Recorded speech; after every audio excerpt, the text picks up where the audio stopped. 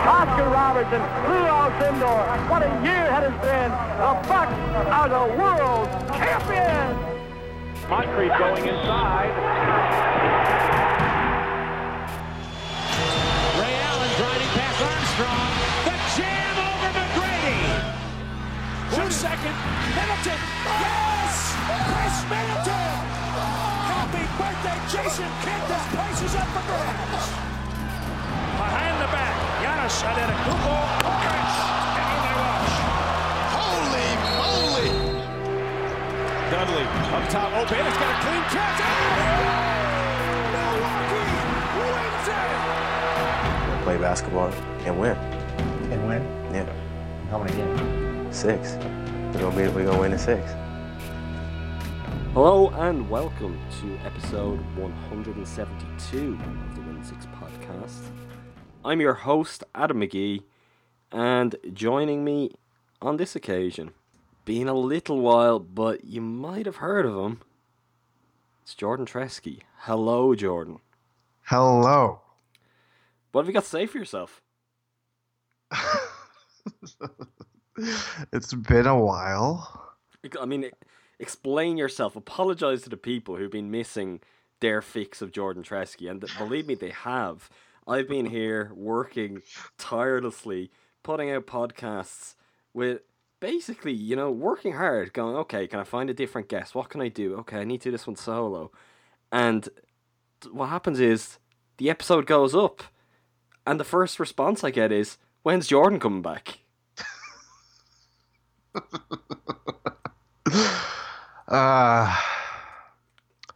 Yeah. Well, there's your apology from Jordan Treske. I hope Yes. that was worth the wait, everyone. I misplaced wires. That's what happened. No, yeah, it was a long saga of trying to find a connection to the interwebs, climbing up electrical poles, getting fined for climbing up electrical poles. Yeah, it was, oh my God, good Lord. Sounds a bit like the last few weeks for the Bucks while you're away. The Bucks, Yeah. I feel like when you were probably last on an episode with us, things were probably pretty good. Was it in the 6 wins out of 7 run around that time?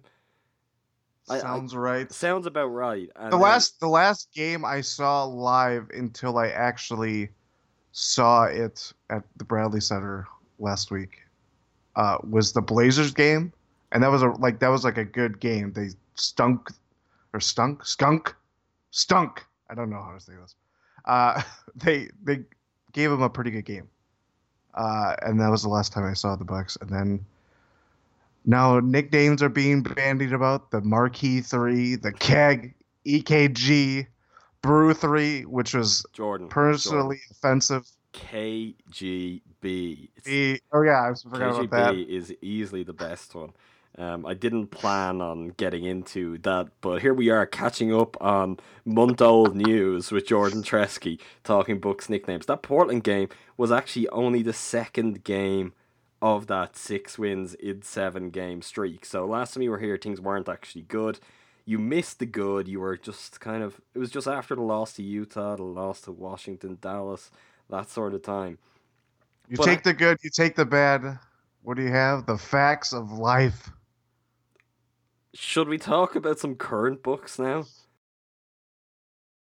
Yeah, well, I was just going to say the Brew 3 that Jason Kidd put out there in a press conference this week. That was the most offensive thing that he said during that press conference, personally. He's the only one who suggested that name. No one else has suggested it. It's awful. It shows he's been listening in, though. He's had his idea.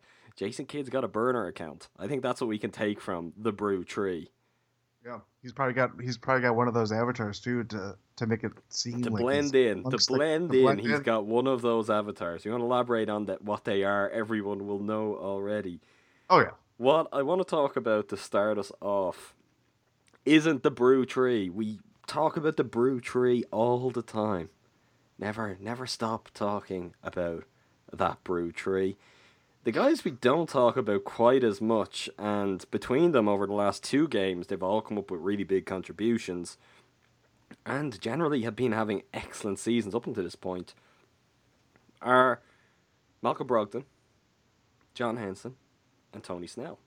That trio, they are kind of the glue that keeps everything together for the Bucks when Milwaukee is playing well. Snell and Henson in particular, that applies for us as starters and as kind of almost the faceless, nameless starters in the Bucks starting lineup, which, I mean, that suits Tony Snell pretty well, I'd imagine. But on the whole, they've just been kind of giving exactly what the Bucks could ask of from them. The most recent example came from Henson and Snell against Jordan Thunder. The Thunder, that's the one. Yeah. Against the Thunder, when John Henson continued his incredible run of scoring form, 18 points. 18 points for John Henson. I was doing the tweet that he was leading the Bucks in scoring at like midway through the third quarter. It was I was taking it back as everybody was seeing that. I was like, what? And he also, if I'm remembering correctly, it was 18.6 rebounds, 4 blocks, 2 assists. Yep. Which is a hell of a game. It's even more impressive when it comes in off the back of the night before. He was 7 of 7 from the field for 14 points against the Timberwolves. And they're not really like just any old matchups either. They're teams with, pretty significant centers and big, powerful centers. Although Karl Anthony Towns may not necessarily leverage that strength in the best possible way at all times. Towns and Steven Adams, for different reasons, aren't necessarily the kind of centers you'd expect John Henson to traditionally play really well against. And yet here he is, and that's really just an extension of his season overall to date. Tony Snell, to add Tony Snell into the mix, had his ups and downs recently, and his shooting has dropped off a little bit. When I say it's dropped off, though, 48.6% from the field, 42.9% from 3. Still leading the Bucks with the exception of Mirza, who, it's been a while now since we've seen Mirza in action, but leading the Bucks in 3-point range of players who've played more than 10 games. And I think the new wrinkle that we've seen with Snell, I guess we saw the times for the latter part of last year, is just this ability to catch fire. Like he did in that, was it the first or the second quarter against the Thunder? Definitely first half. End of the first, when they really pushed the lead out to 22, and he had this just burst where it wasn't just kind of he was shooting threes. He was perfectly coming onto everything as a trailer, stepping in and with no hesitation, knocking down even kind of relocating threes. Too. Right. He just looks so confident shooting the ball. He looks really confident and improved generally. And even though he's had some tougher games, even though he's had to deal with, bizarre spells coming off the bench, thanks to, Jason Kiddness, Tony Snell is still doing a really, really great job for the Bucks this year. Lastly, Rookie of the Year, Malcolm Brogdon had his own kind of experience of, what happens when you play under Jason Kidd against the Timberwolves. But even with his own drop-off of sorts recently, still shooting 47.2 from the field, 38.7 from deep, averaging 12.9 points, 3 rebounds, 3.4 assists, 1 steal, only 1.4 turnovers. Really, really solid across the board, and even more impressive when you consider really everything that's happened to Brogdon this year. Beginning the year as a starter, having not only to change his role with the trade that's brought Eric Bledsoe to Milwaukee, but also losing the teammate which he had the best obvious in-game chemistry with in Greg Monroe, having to kind of readjust to being a bench player, to leading a second unit. There have been ups and downs, but overall, I think it's fair to say it's been really positive from Malcolm Brogdon overall. Before we talk a little bit more about all 3 of those guys as individuals, how important are they to the Bucks? Is it a case that, okay, when the big 3 play to a certain level, well, the Bucks are guaranteed to win, but when the Bucks don't really get anything out of players like Henson, Snell, and Brogdon, they're probably closer to being guaranteed to lose? Because that's how I feel. It's kind of they're the difference makers. Okay, they're not the guys who will always push you over to a win, but if you get nothing from them, it's going to be really, really tough to get a result. Yeah, I completely agree. But for some reason, I think I don't know why it's him personally, but when I think of a good overall team game for the Bucks, I think of Tony Snell in that way because he feels like this kind of equilibrium to the Bucks where he's not the star player. He has the lowest usage of any player in the NBA, but when he's hitting shots and he has really tough defensive assignments, like he was guarding Russell Westbrook for much of last night's game, and or we've seen it in the playoffs guarding DeMar DeRozan, all this stuff. When I think of a good team game for the Bucks, I generally think of Tony Snell kind of not leading the charge, obviously, but him being kind of the balance that he brings to the Bucks. Which, fair or not fair, I mean they're really thin at center, and that makes John Henson's contributions even more worthwhile, and Thon Maker's kind of vanishing act even more troubling.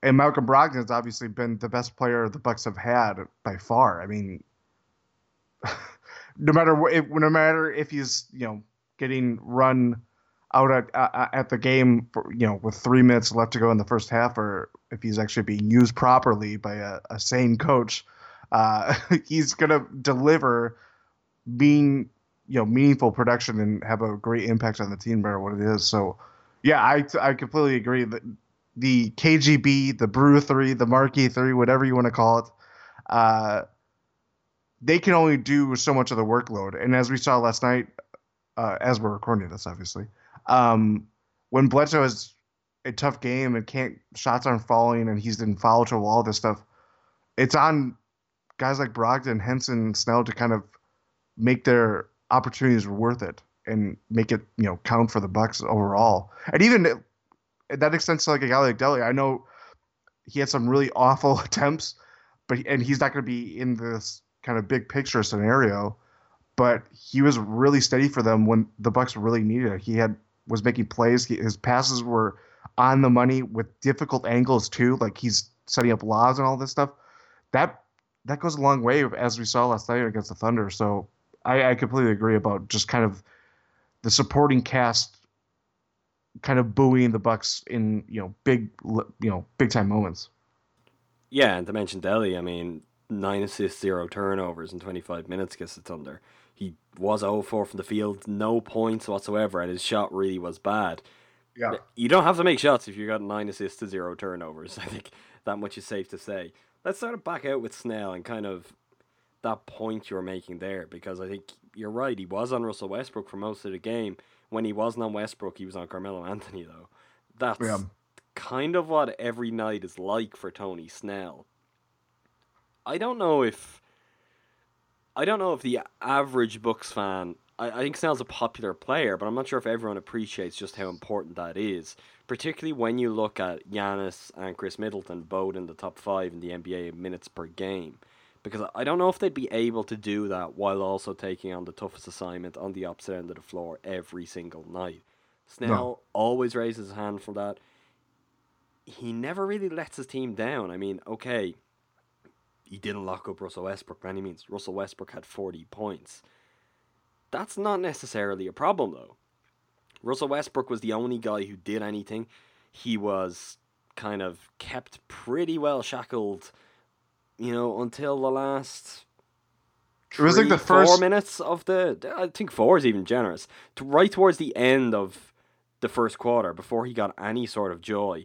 And if I'm remembering correctly, that was actually when Tony Snell had checked out of the game as well. So it was only when I think Brogdon came in for Snell at that point that Westbrook started to heat up a little bit. But ultimately, I mean, that early stretch was what secured the win for the Bucks against the Thunder. And it was always going to be that way, having played the game the night before. I mean, I wrote about it in the preview for the Thunder game, and it was it came true exactly as you'd expect, but the Bucks saw exactly how to beat the Thunder in how the Timberwolves played them the night before. The only thing they needed to do was not blow the lead entirely. So the Bucks went out, they got the early lead like they were going to have to do, because they were going to tire as the game went on. they managed to hold on. But Tony Snell, his defense early on and making sure that Westbrook and therefore the Thunder couldn't get going early was key. And then, was it 9 points he had in that first quarter? He had one. His other three was in the second quarter, right? So it was 12 in the first half, 9. I mean, not a lot to complain about with that. Moving on to Henson. I think a standout element of Henson's performance against the Thunder, and I guess one of the biggest improvements in his game so far this season, has been his passing for me. I've been blown away on so many occasions by passes that John Henson is kind of breaking out from the elbow, and you're like, since when can John Henson do this? Where was this before? But I think really what it's demonstrating is he's just so much sharper, and I'm not necessarily talking about physically. I just think mentally he's at a completely different level than ever before. His awareness is at a place where it used to be. I think the best example of this ties into one of those awful attempts that Delhi had against the Thunder, but this bounce pass that John Henson just broke out of nowhere. I mean, it was almost no look. He barely looked.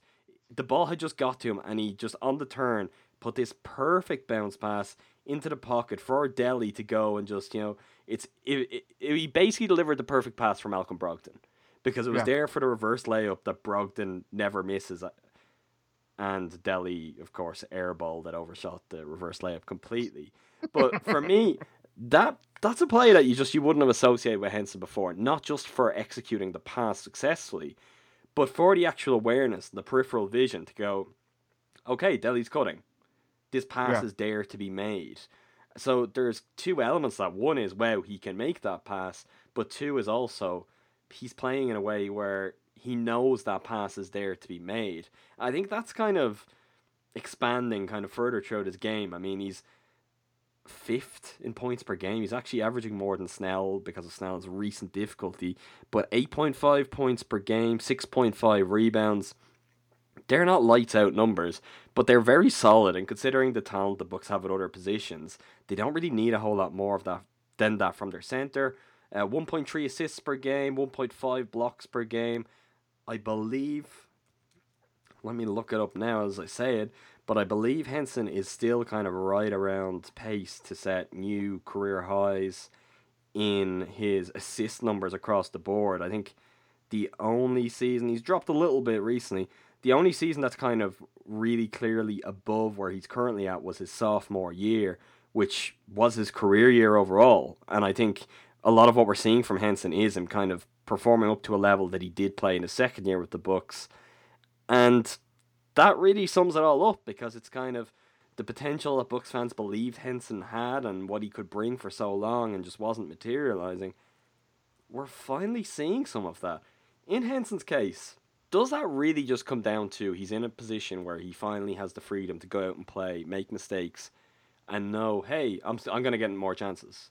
Like, it can't be a coincidence that when he's got competition, we don't see this version of Henson. All of a sudden, they need Henson to be the guy. There's really no other option. There's Ton, that's quite the roller coaster ride.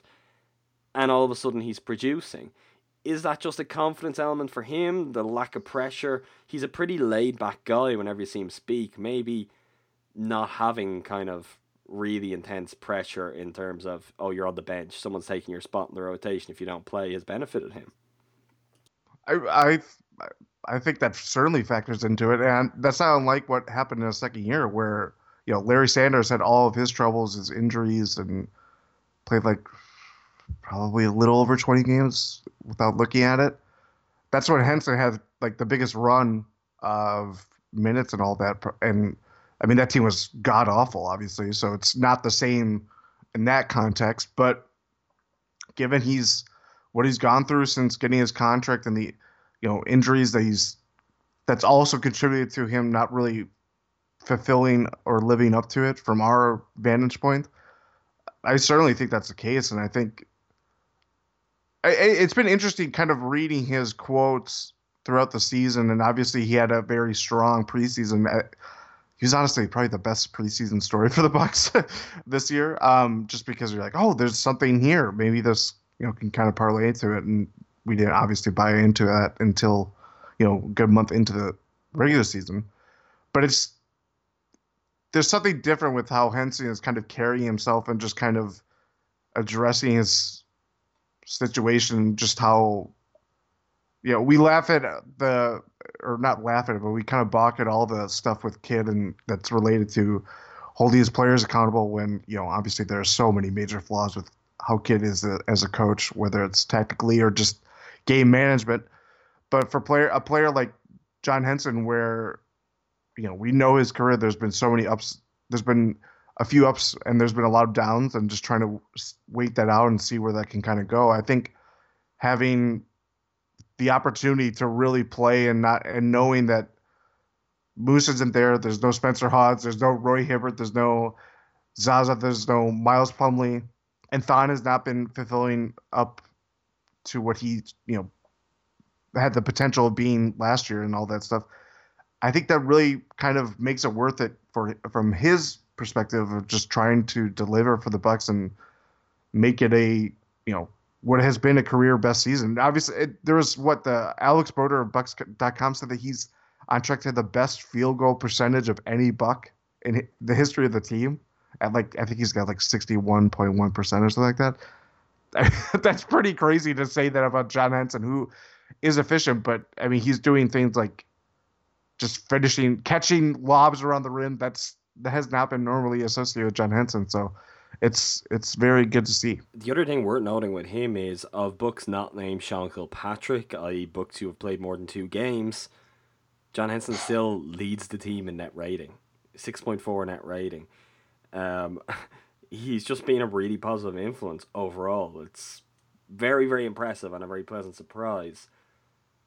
To bring it back to Malcolm Brogdon to kind of wrap this up on sort of the Bucks' forgotten trio.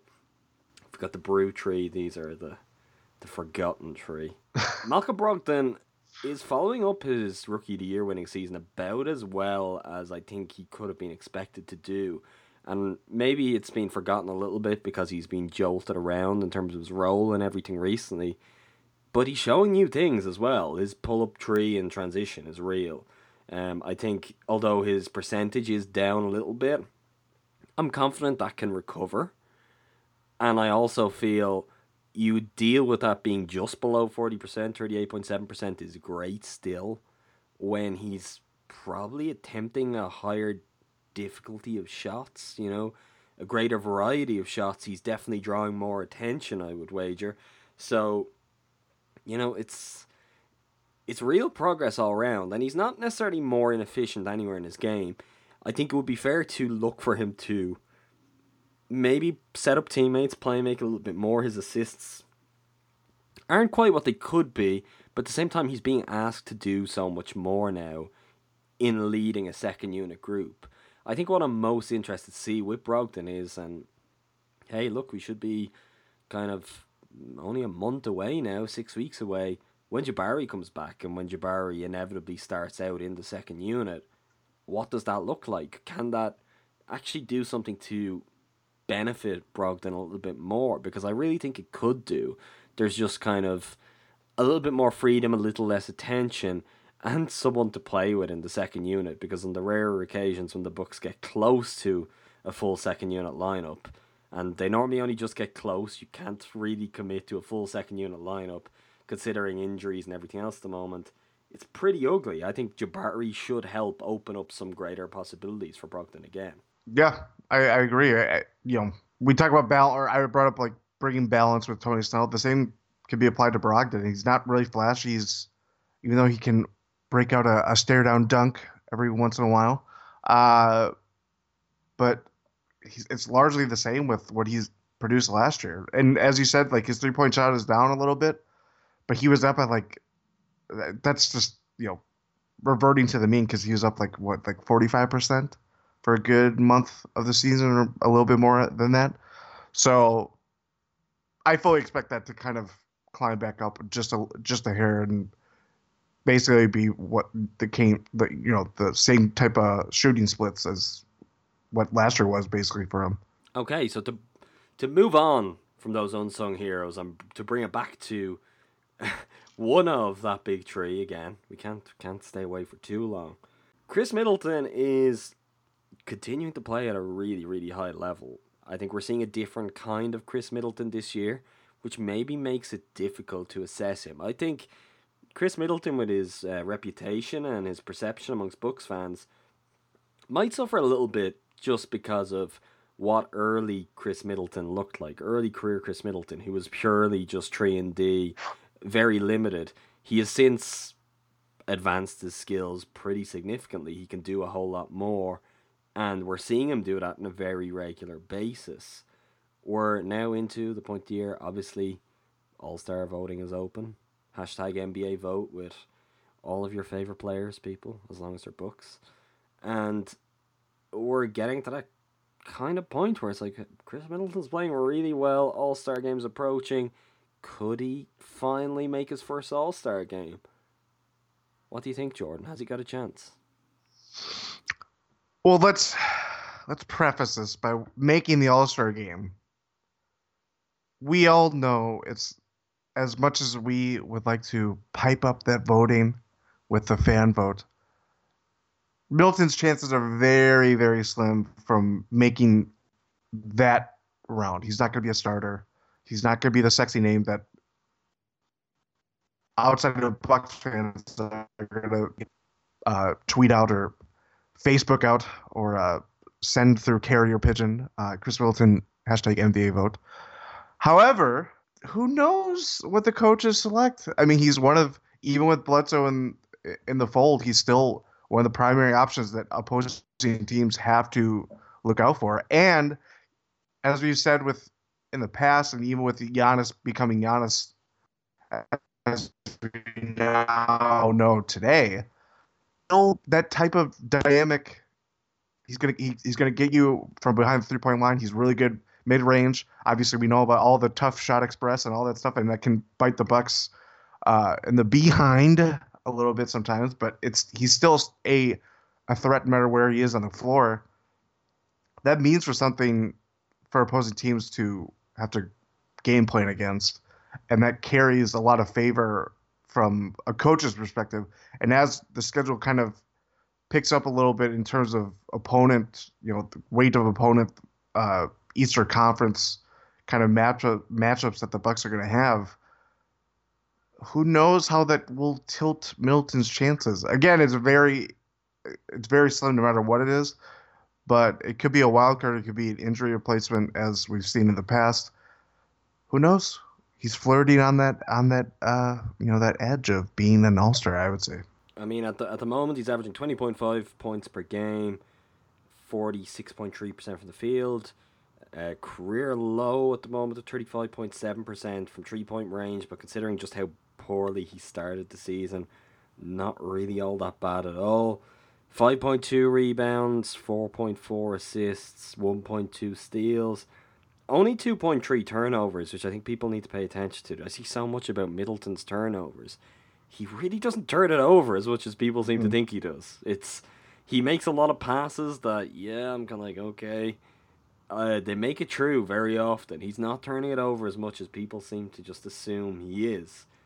He's top 10 amongst non-centers in terms of points per game in the Eastern Conference. It's a good start to begin with. I mean, if you're looking at the competition, LeBron and Giannis are locks. From there, it kind of opens up. Middleton may also be at the advantage that, he's spent a lot of his career at the 2. He's probably now a 3. He could fill either spot if there was an alternate needed.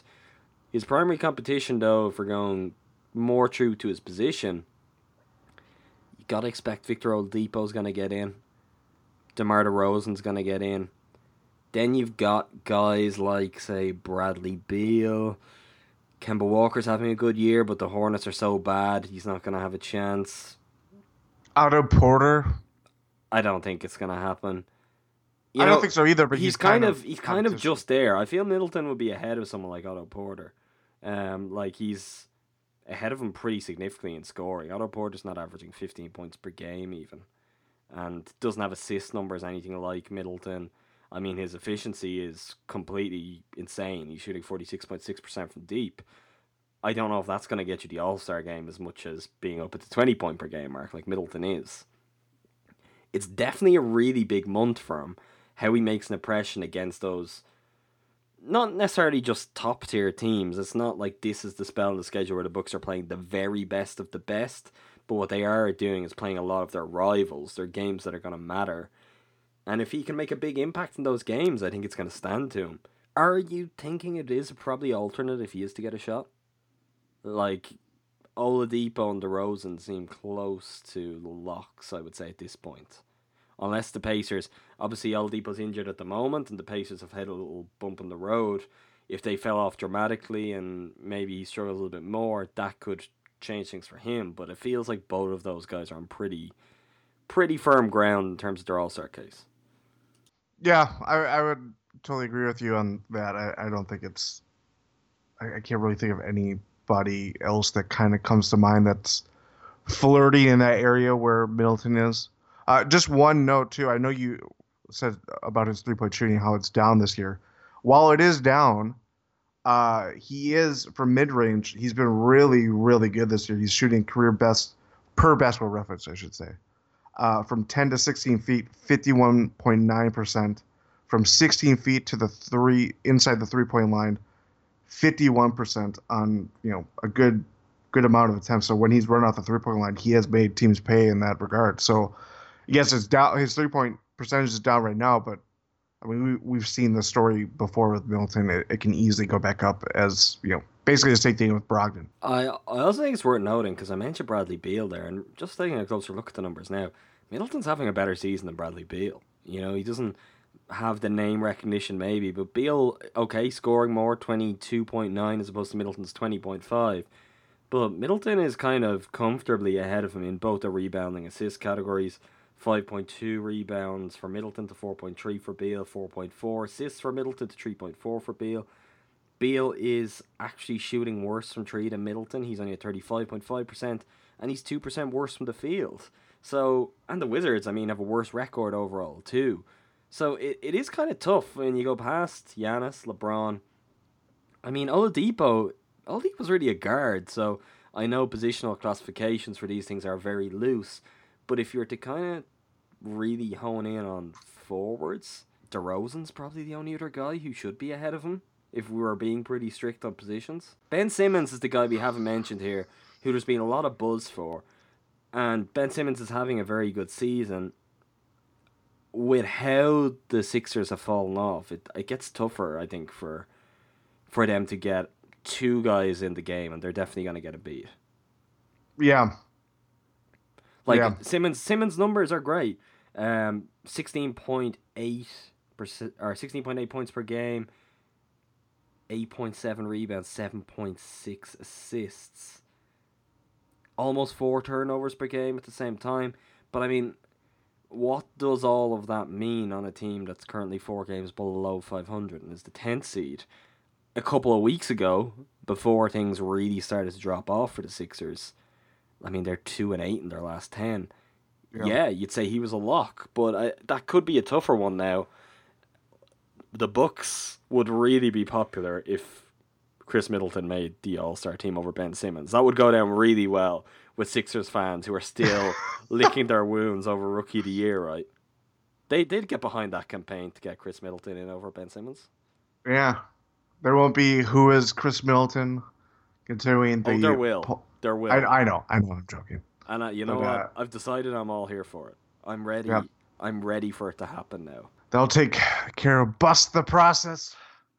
Yeah, we'll save that one for another day. Let's move it on a little bit further. We talked a little bit about some of the key players in the East, some of the guys who Middleton is going to have to kind of worry about in terms of if he wants to make his All-Star debut this year. He's going to face off with quite a few of them in the next week. Important stretch in the schedule for the Bucks generally. To kind of zoom out and look a little bit ahead. On the road to Toronto, home to the Pacers, home to the Raptors, on the road in Washington, on the road in Indiana as well, home to the Magic, home to the Warriors, on the road to Miami, on the road to Washington, home to Miami, on the road to the 76ers. Only the Warriors from the Western Conference in that spell of games, which, And Suns. Suns comes after. I left them out because, I mean, come on, let's just cut a line that, Yeah, that's true. tough run of games there. We'll allow the Magic to be included because they just fall in the middle of tough games.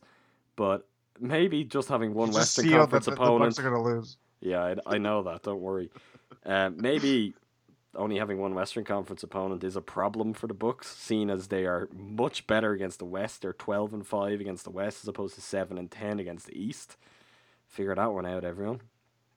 But this is a real kind of test for the Bucks, not just in the way that they've had tests, not in the way that the Timberwolves and the Thunder were a test, or the Rockets and the Cavs. They've had these kind of spells where there's been tough games. That's not what's new here. It's, this week is a perfect example of these are potential playoff opponents this year. Yeah. Toronto, Indiana, Washington, all definitely in the mix for playoff opponents. Raptors, it might take second round for them to meet the Raptors. Maybe not. I mean, could still be a 4-5 matchup easily. There's so much going on in the East that they could meet kind of any of those teams in any order. But their teams, whether it's first round or even if we dare to dream that the Bucks win a series, you could end up playing two of those teams in the playoffs this year. How important is it that they, not just for the record, but for, psychological reasons, for further down the line, they make a good impression, they play well through this stretch? I think, well, it's obviously big. And as you said, I would say there's a very good chance any of the teams that are playing, besides the Magic, they'll face in the playoffs, and maybe they'll face more than one, depending if they make it through first round. But let's not count our chickens before they hatch. It's very big, and obviously the team that I'm looking forward to is the Raptors, because obviously there's playoff history, but the Raptors are really good this year, and I know DeMar DeRozan is not a very popular player amongst NBA Twitter, but he's a very good player. He eventually made the Bucks pay after, going 0 for 8. And was that game 3? Was that the Giannis post-game face where he's like, oh, you only paid like 2 points? That was the one. And even though Kyle Lowry's his numbers aren't the same, they're getting more. There's more flexibility with the Raptors this year than pretty much ever before.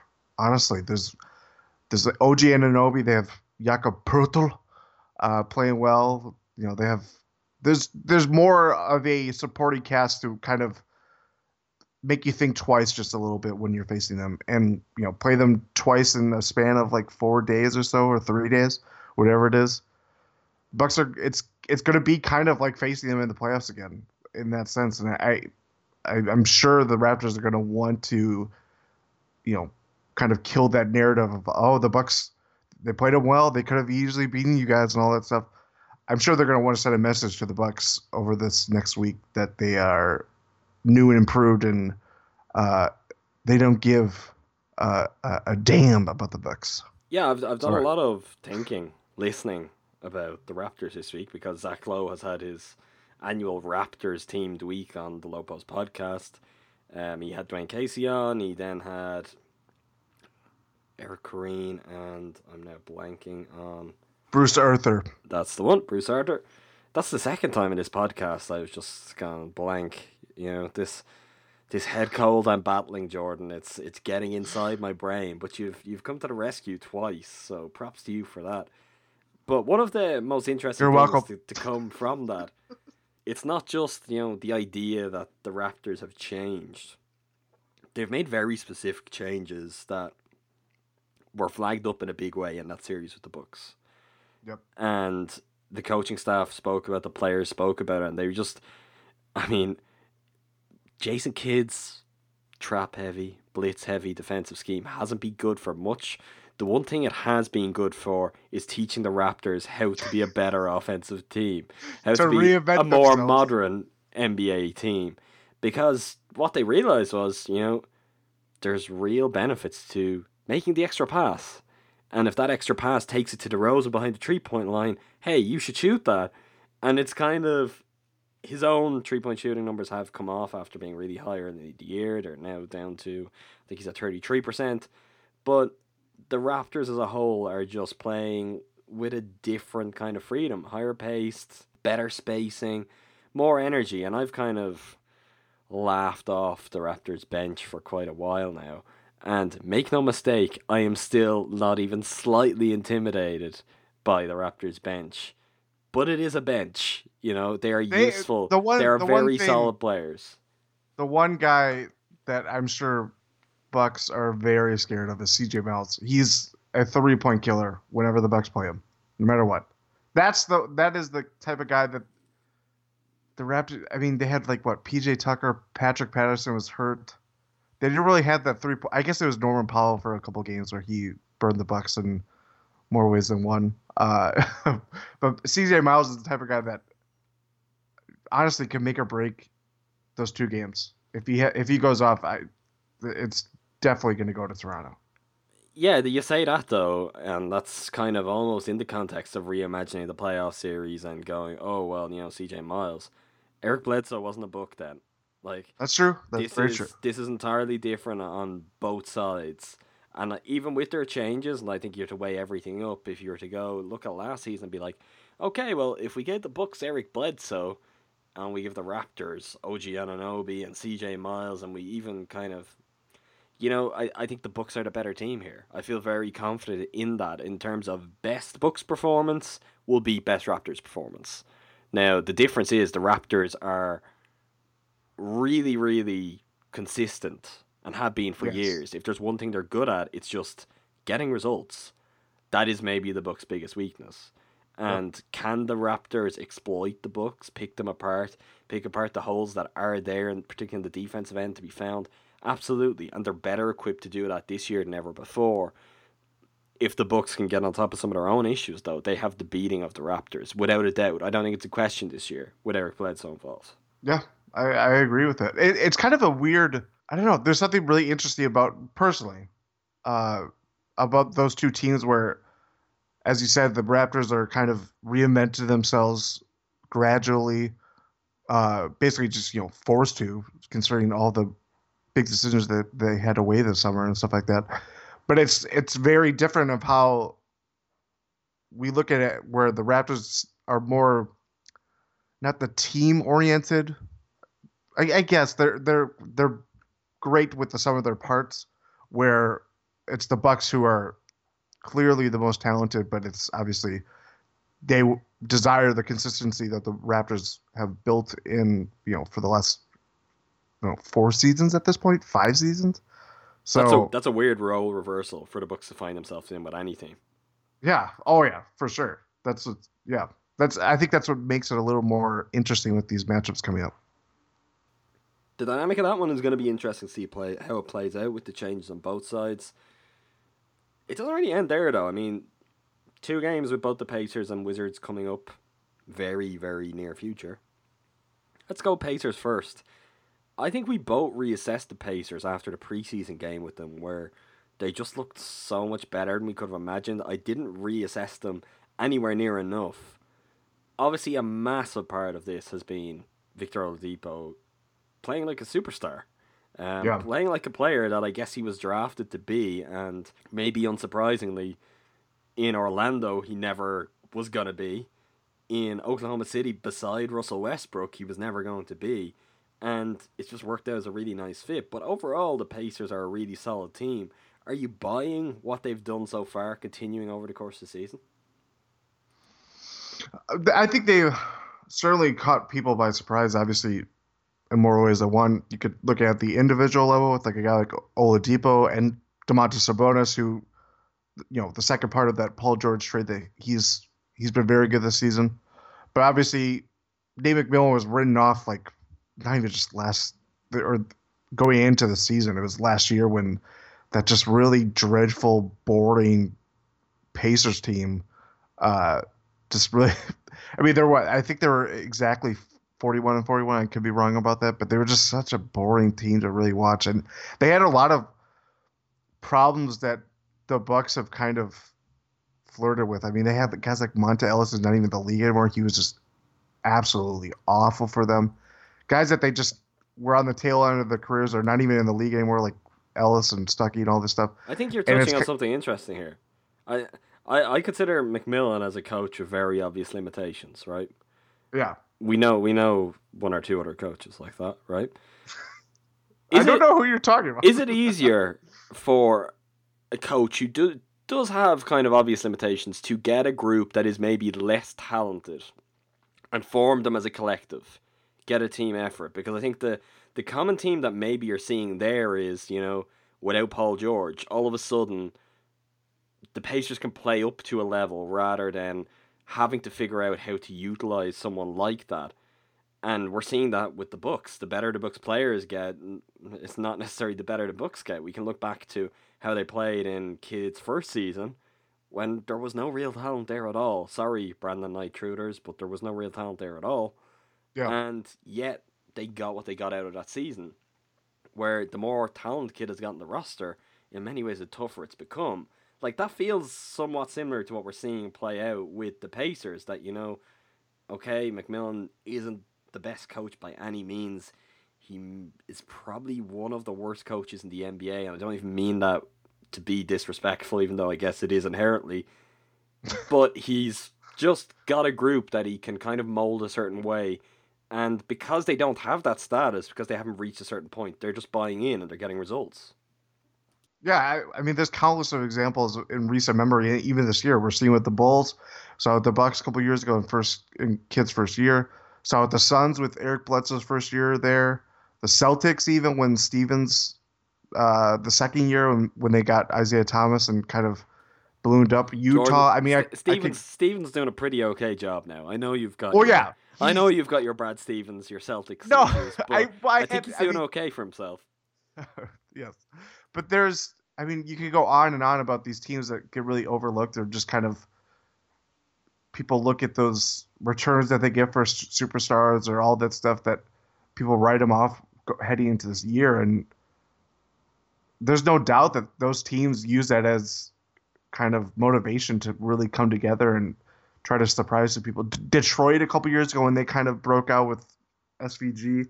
I mean, it goes on and on about these teams that, I guess, surprise people. It's about the next step after that, of course, but when you're kind of restarting and need a kind of direction to go with and all that stuff, that's where the Pacers fall in line with that perfectly.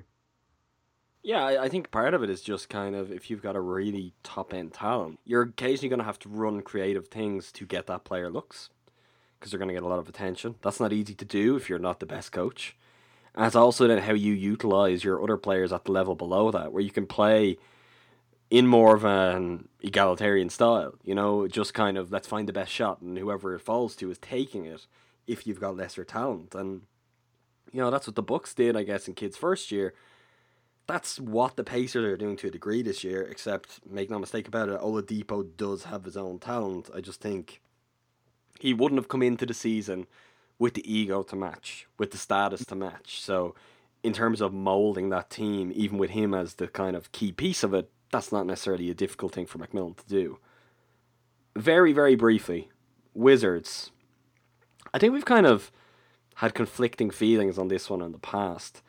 The Wizards are pretty underwhelming. They've had their own struggles, like the Bucks, though, and like most. The middle of the Eastern Conference is just so congested that teams have these bad runs, and you're like, oh, they're about to fall out of the playoffs. They're about to be the 9th seed, and then they win a couple, and you're like, oh no, it's okay. They're back like 4, 5, 6 range again. Wizards are like that. 20-16 so far. Definite pressure, I feel, on Scotty Brooks, and I think that's gonna grow. What's your impression of the Wizards overall? How do you feel about the Wizards as a team that if the Bucks were to face them further down the line? Well, I would first recommend, seeds 4 through, I guess, 15 or 14. I would recommend a little Mucinex, get rid of that congestion. Anyway, about the Wizards. I think there's certainly pressure, and I think for Scotty Brooks, I think that Y is going to come off, and he's just going to be Scott Brooks because of all that pressure. That was an awful joke. Anyway, did you miss this? Did you guys miss this? I don't know. They've always been this kind of weird team where the hype around John Wall is really like, kind of the next point guard to take over, more the traditional point guard, if you will, about, being a really good passer, pretty point guard. He's not the greatest shooter, but there's just something about his game that is still lacking something. And they have their defined, core of Wall, Beal, and Porter, but they have like Jan Mahimi's there. Jason Smith is doing his dancing in before and after games. They're just I don't know, they're kind of boring. Kelly Oubre is the most like interesting thing about the Wizards because he has attitude. He's wearing those Supreme leggings. I think that's the biggest thing they're missing, though, is not attitude. They have that. They have maybe too much attitude at times when they kind of they're not backing up that attitude. Right, but I think what John Wall is missing, I think, is a really dynamic forward. Otto Porter's great. Otto Porter isn't the right forward for John Wall. I think that's the position more than anything. He needs I think a John Wall, Paul George pairing could be incredibly good. But I don't know if Beal is really good, Porter is really good. I just don't think that brings the right mix to what he needs. Because, they're all backcourt. Because even though Porter is good, he's not giving you enough. And when you look at what they have at the 4 and the 5, it becomes problematic. They need just kind of a better spread of talent on their roster. And there's not a lot you can do about that. I mean, you draft John Wall and you draft Bradley Beal. You're not going to complain about that. That's job well done. But at the same time, when you look at the roster now and as it's continuing to go on and they're not kind of reaching the level they should, okay, coaching is probably a part of that, but I'd feel pretty strongly about they need a different kind of option at a different position to give them a more diverse range of things to do. We have to move it on, but I'm taking it you're not afraid of the Wizards. No, but now that I think about it, the Bucks put on one of their more lackluster performances against them in the first game that they took them on, so I could easily eat my Wizards critiques.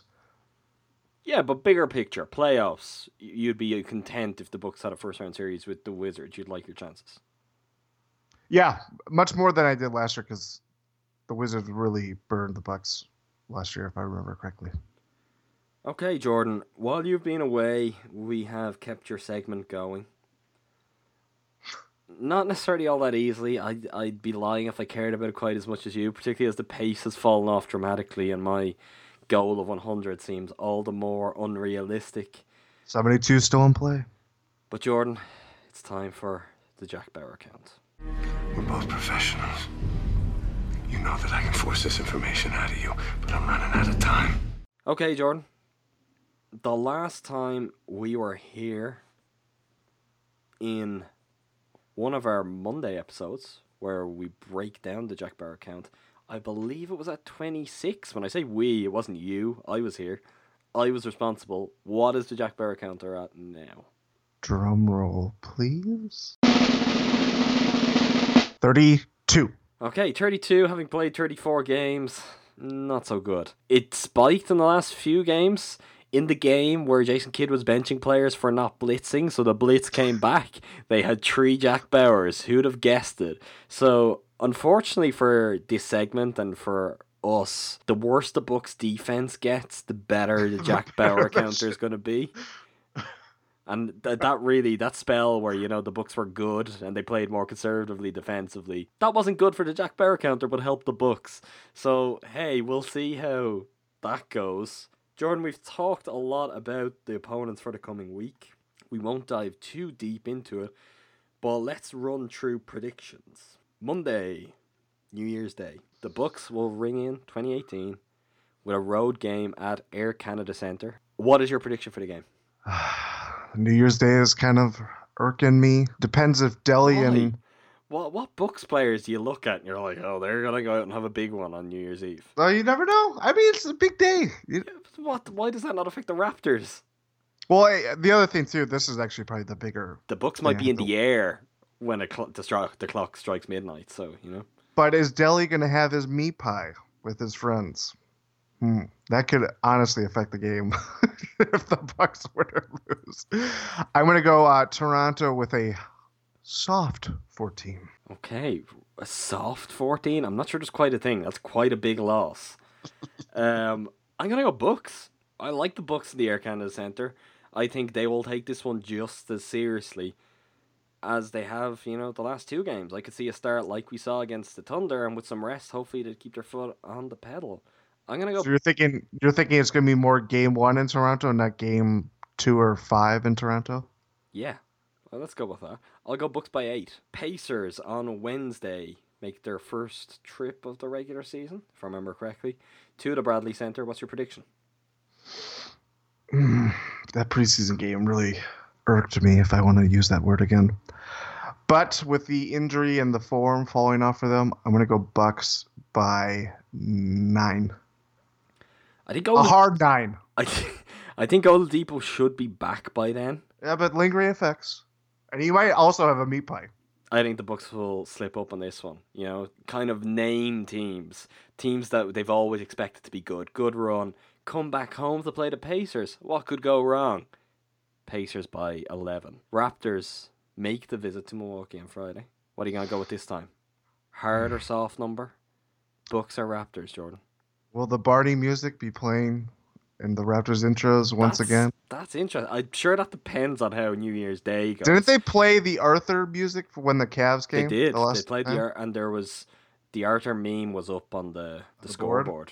That's definitely in play. I'm gonna reverse it. I think the Bucks take this one. I'm gonna go with a mild 11. I'm gonna go Raptors by 5. I think these two teams will split this week. Switched every game. It probably won't make a difference overall because I think the Raptors and Bucks will split this week, and I feel they'll get the next one coming up, but then take their foot off the gas a little bit. And it's just like the Bucks have a 3-game win streak, and we're going, oh, they got something good going, and then lose 2 in a row, and back to square one. Close out the week. Second night of a back-to-back. Traveling to DC to face the Wizards. What's your prediction? The Chocolate City will be Hershey's, or I'm trying to think of another chocolate. A pure Dove. There we go. That's a chocolate. Pure chocolate. I'm gonna go. Oh, man, God, these games are such a toss-up. I'm gonna go the Bucks. Wizards by 6. I'm going Bucks by 4. It's when the Bucks should lose, traveling on the road, second night of a back-to-back, that they in fact win. I'm starting to learn this lesson as the season goes on, so I'm going to go with that, Bucks by 4. We went the complete opposite on every game this week to have... I think it's the first time ever. To have the Bucks going 2-2, both of us, right? Yeah. All right, there you go. We'll see how that one works out. When we're back this time next week. Until then, make sure you subscribe to us on Apple Podcasts, follow us on SoundCloud, add us on Stitcher, and favourite us on TuneIn Radio. We'll be back with the mailbag episode of the podcast. Now that Jordan's back, I'm sure we'll talk some Wisconsin Herd basketball, and we shall do that on Friday for all of you. Until then, thank you very much for listening. Make sure to continue reading us on BehindTheBookPass.com, and we'll be back soon. Thank you, Jordan. Thank you.